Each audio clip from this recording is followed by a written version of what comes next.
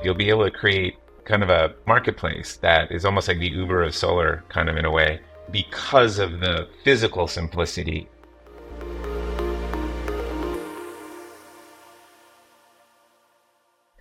Greetings, Earthlings, and welcome back to your podcast, the show that seeks out that one simple change that could put us on a completely different timeline. Today, we're talking to a solar energy startup that's opened up this new possibility for utility scale projects and maybe even green hydrogen. They've done this not by developing a new technology, but by removing something that, when you actually think about it, might not be necessary at all. But before we chart this path to solar's new timeline, I'm your host, Lisa Ann Pinkerton. I support startups in the energy transition with the award-winning Technica Communications and everyone in this space with women in clean tech and sustainability. And if you're a regular on the show, I have one small ask of you. Would you please take a moment to share this podcast with someone in your life, somebody that you think would enjoy it and find it valuable? This is the small gift that you can give us today that's going to reap huge benefits for all of us as Earthlings. And if you're a regular listener, please consider contributing to Patreon and becoming a member of the show. You will help us financially in supporting all the lovely people working behind the scenes to make all of this possible. Yes, you heard me correctly. I'm not doing this on my own. There was no way I could do all of this on my own. And now, a moment from Resource Labs. The company setting solar on a course for a new timeline enjoys funding from the same VC firm that invested in SpaceX in the early days, Capricorn Investment Group. And if all goes well, we'll have utility-scale solar projects that can withstand a Class 4 hurricane and deliver the lowest cost of energy on the planet. Pretty good when you think our current timeline is one that needs vastly more renewable energy, more green hydrogen, and is going to be one where we might have more frequent and more powerful natural disasters like hurricanes. Our guide to this preview of New Solar's future is Daniel Flanigan. He is the Chief Marketing and Product Officer at Earthos. That's the startup reinventing solar, literally, from the ground up.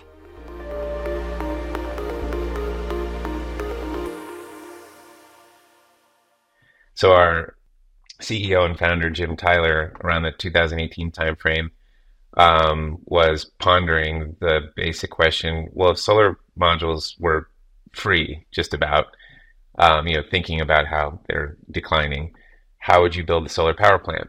It was obvious to him almost as soon as he asked the question that you just put the solar modules on the ground. That's clear if they're free. His second question was, well, at what threshold, like at what solar module cost threshold, does that remain true too? And he determined that would be up to about, 40 cents a watt DC, somewhere in that. So basically any module cost environment, 40 cents or below, he concluded through simple modeling, for the same energy output, your LCOE is going to be better if you forego building trackers and you simply put the modules on the ground. Mm-hmm. So that's how he came to the initial thought around which he built the team and the technology. And let's dive into that a little bit further. So the thought process is if the cost of solar is zero, then what you're looking at is all the cost for the trackers and the racking and the everything that goes into that. And so then your brain starts to think, well, why do I have to pay for that? Is there a way for me to eliminate that cost too? Yeah, so starting with cost, it reduces the levelized cost of energy by 20%. And the way we do that is by eliminating a lot of steel from the project. The basic sort of energy in dollars economics of it is that if a tracker, as it does, say, gives you 20% more energy yield per solar module, at the current low price of solar panels, it's more economical to simply add more solar modules to the site. And then you get for the same energy output. But now you have much less steel no underground work, no trenching, no pile driving. You're only requiring about a half to a third of the land. So the costs in aggregate go down tremendously. So that's on the cost side. On the complexity side, um, it's difficult, or at least it takes a while to optimize a solar power plant with trackers because there's more complexity in terms of topography, row spacing, how to get that optimal configuration on the site. Just takes some time. And when you take that away and you have mostly flat modules, contiguous, no row spacing considerations, no subsurface variability, like is it hard soil, is it soft soil, what kind of soil, all that kind of stuff. Same with wind loads. All these things Earthos is kind of immune to. That complexity doesn't affect it. And so what we're able to do is generate designs and indicative cost quotes in an automated process within minutes versus taking weeks or months to really get to an optimized design for a tracker plant. In terms of the installation speed piece, you're just eliminating whole phases of construction. And think of it too, like you're only operating on like half or a third of the area, so everything is much closer in.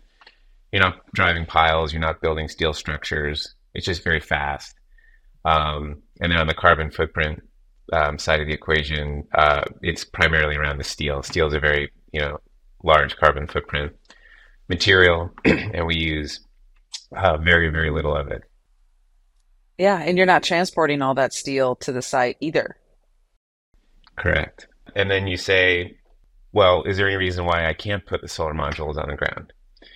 And one of the first concerns Jim had was heat, was temperature. Hmm.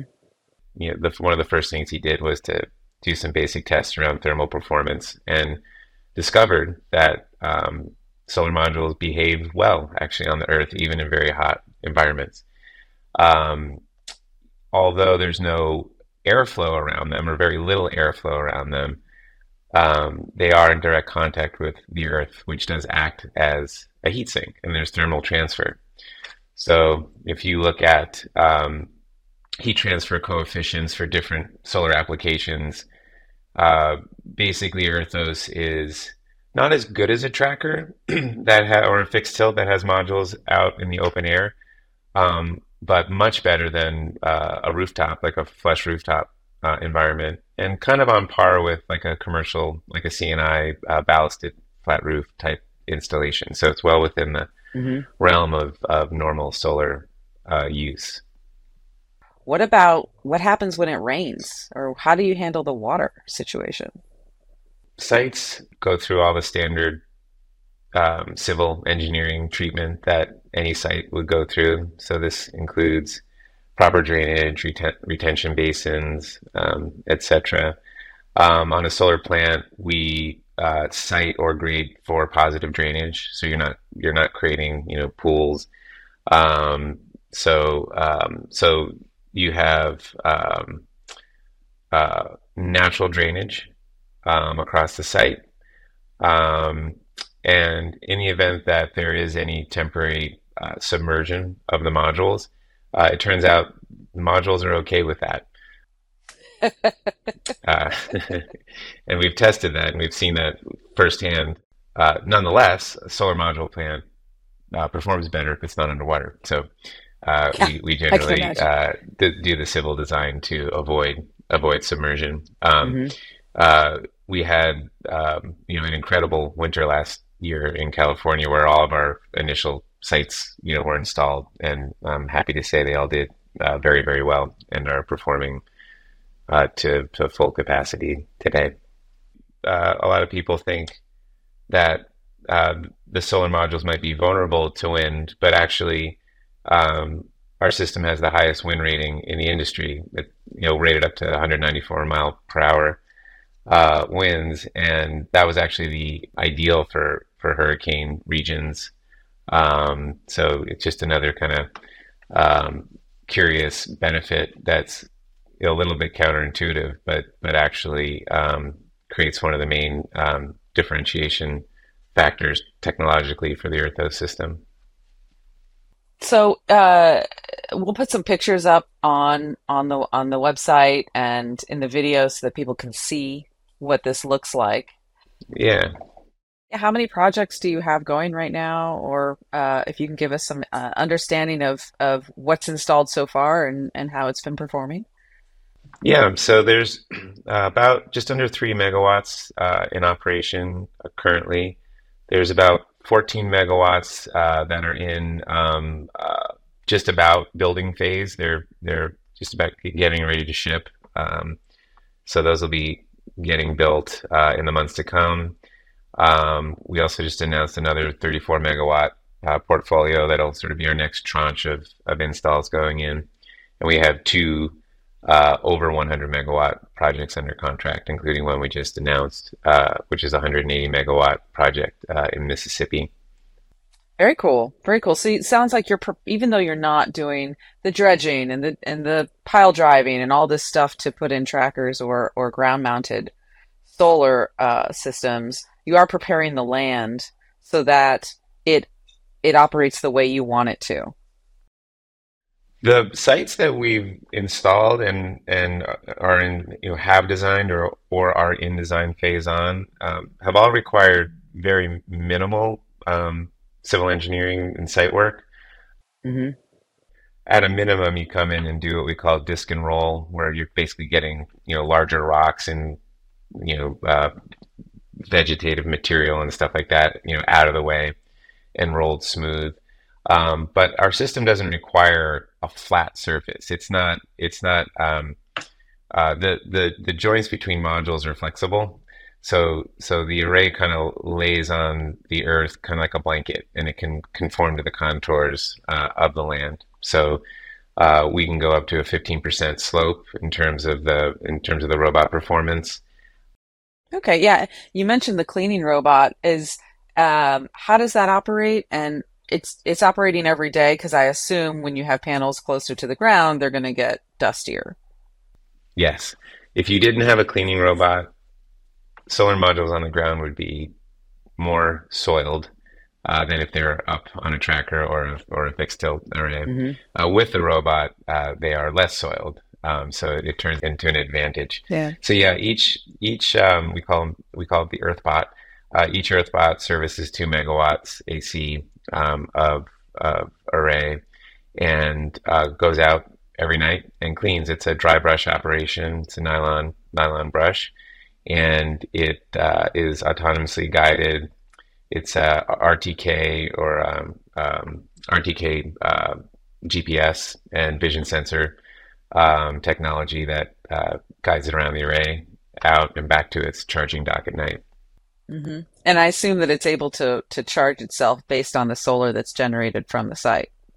It can be. It depends on the design, but it can come off because there's a grid connection there too, so Hmm. it all kind of flows back and forth. Okay. So it's really fascinating to me to think of solar just on the ground. I think it's really cool because to me, I can see how it seems a lot more efficient and simple. How does this then open up new aspects of solar generation for additional activities or additional futures that you might not have thought of had you not considered just putting the solar on the ground? Well, it gets you, and it can open up opportunities for sites that would be otherwise particularly problematic for conventional systems. For instance, like say landfills, or any kind of like problematic subsurface stuff going on there, where you can't really drive piles into it or dig trenches and so on. Since we're right on the surface, you can do an earthos plant in those cases. So if you have an area that has a lot of community opposition, say, bringing an earthos system in could be the key to success there. Um, Because you can't see it. I mean, yeah, you can see it. It kind of looks like water, basically. Yeah, that's what I meant. Depending on your angle, but it's 35 millimeters tall, and it's a half to a third of the land occupied. So from that point of view, that opens up a lot of opportunity.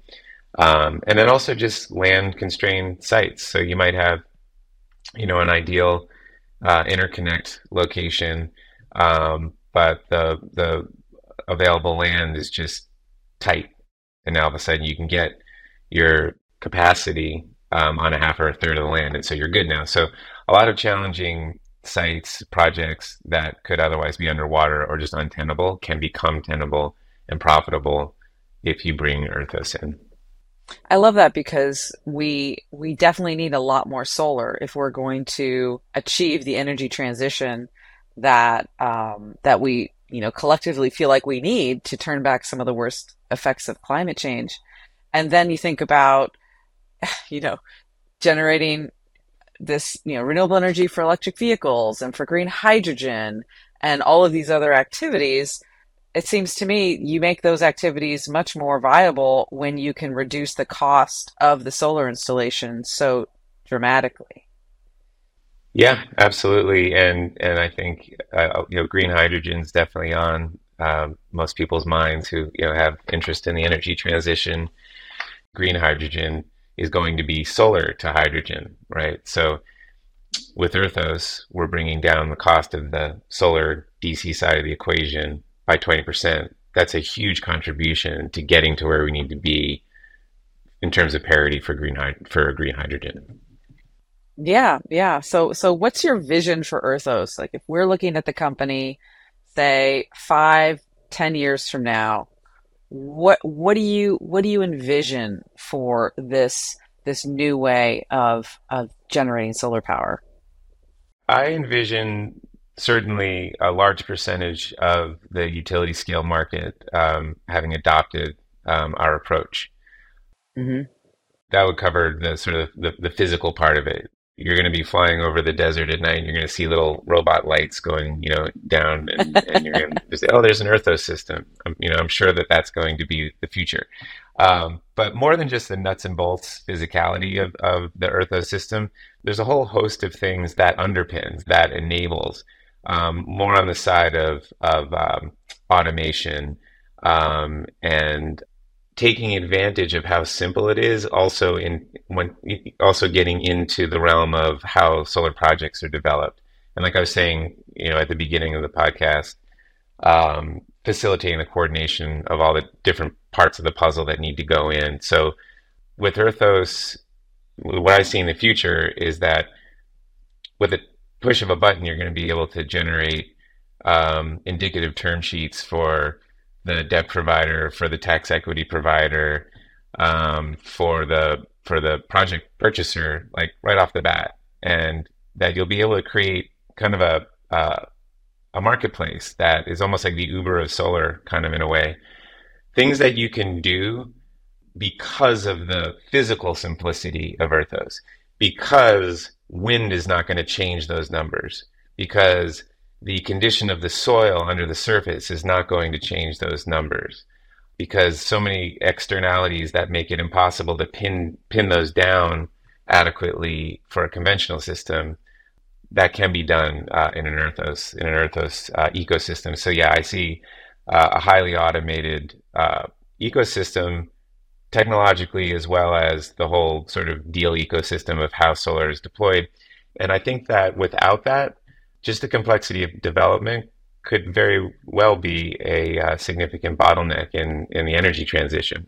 So we think that the implications of utter simplicity are going to keep unfolding in our world, and we're going to really try to drive that towards the benefit of the energy transition. Yeah, thank you. We hear a lot in the industry about the bankability of projects, Hmm. and it seems to me like you say, this physical simplicity of the Earthos system would then lead to giving financiers and investors greater confidence in solar generally, because, like you said, you've removed all of these variables that can be kind of hard to pin down ahead of time. Yep, exactly. So I can see a future where it's just like you say, it's just easier to get these things up and installed. A, because it's physically more simplistic. B, it takes less time, it's less expensive than the conventional methods, but also people have greater confidence in it, so it might be easier to find more investors or better paybacks. Yep. And known terms, right? So like I said, you can kind of create a marketplace that, creates rapid or entices rapid participation in moving projects forward.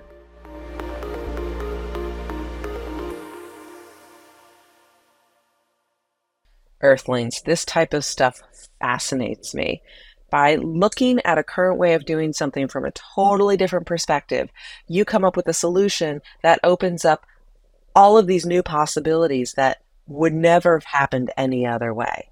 This is what we call leadership. And what Earthos has done, removing all this complexity around designing a site, means that you're taking something that is a one-off custom exercise with a tremendous amount of engineering time and effort put into it, many, many months. You're removing all that complexity and you're making something more standardized, maybe a bit more cookie cutter, if you will.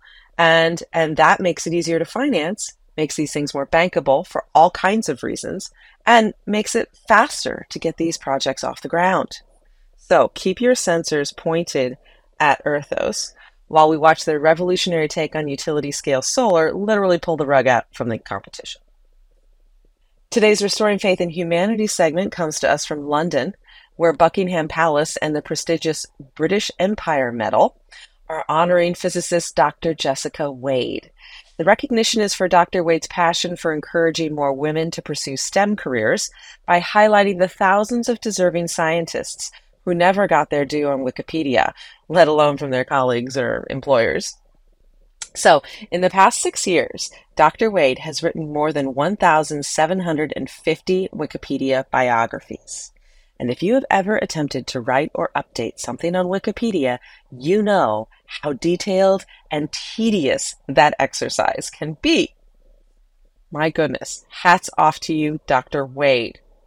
This is a big deal because as of this writing, 19% of English Wikipedia biographies are about women. 19%. And while that's still a low number, we owe Dr. Wade a tremendous amount of appreciation and gratitude for helping increase that number to get it to where it is today. Now she's expanding this effort to nominating top female scientists and scientists of color for major prizes and fellowships. This woman deserves sainthood. So, in your world this week, take a moment to imagine something that you could do for others to inspire a new future on this beautiful blue-green space flower that we call home.